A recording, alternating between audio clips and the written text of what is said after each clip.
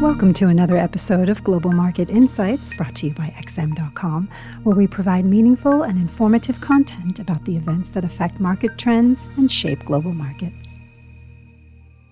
It's Thursday, January 18th. This is the Market Comment Podcast by Haralabos Bisuros. I'm Christina Marujos, and thank you for joining us at XM.com. The dollar continued gaining against most its counterparts on Wednesday, losing ground only versus the euro and the pound. That said, today it is pulling back, perhaps on profit-taking following its latest advance. What pushed the greenback higher yesterday may have been the better-than-expected U.S. retail sales for December, with both the headline and core rates coming in at double their November prints. Accelerating spending may have added to investors' concerns that inflation could remain sticky for longer than they have previously expected, and that's why the probability for a March rate cut by the Fed was lowered even further to around 60%. The total number of basis points worth of reduction for the whole year was also reduced to 145 from 150. After the retail sales data, the Fed revealed its latest beige book, where it was noted that the 12 Federal Reserve districts registered little or no change in economic activity since the previous release. But it was added that most of the districts expected future growth for their firms to be positive.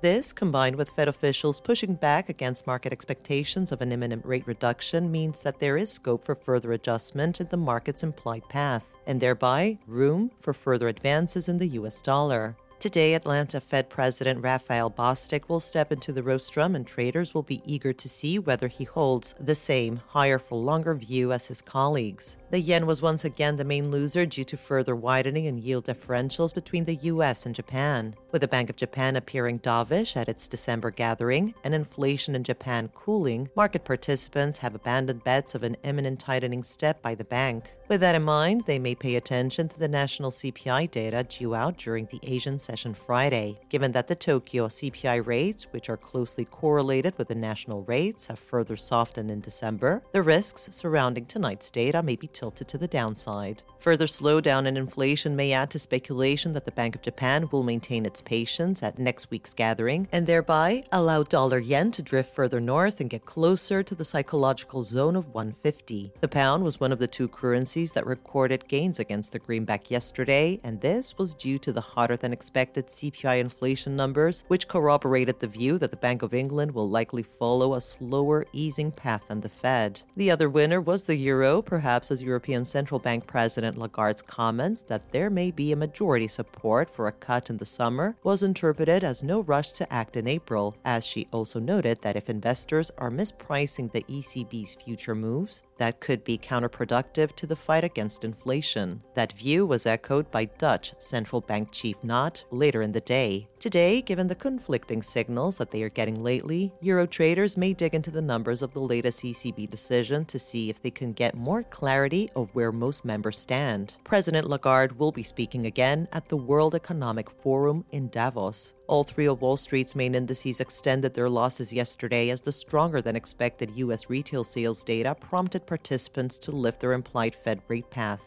This suggests that equity investors continue to hold the mentality that good news is bad news and vice versa. For the same reason, gold tumbled below the $2,015 support zone, completing a failure swing top formation on the daily chart. This technical setup increases the chances of further declines should data and headlines continue to pour cold water on expectations about a March cut by the Fed. Thank you for listening to today's Market Comment Podcast at XM.com. Thank you for listening to another episode of Global Market Insights, brought to you by XM.com. For more in-depth technical and fundamental analysis, be sure to visit www.xm.com/research.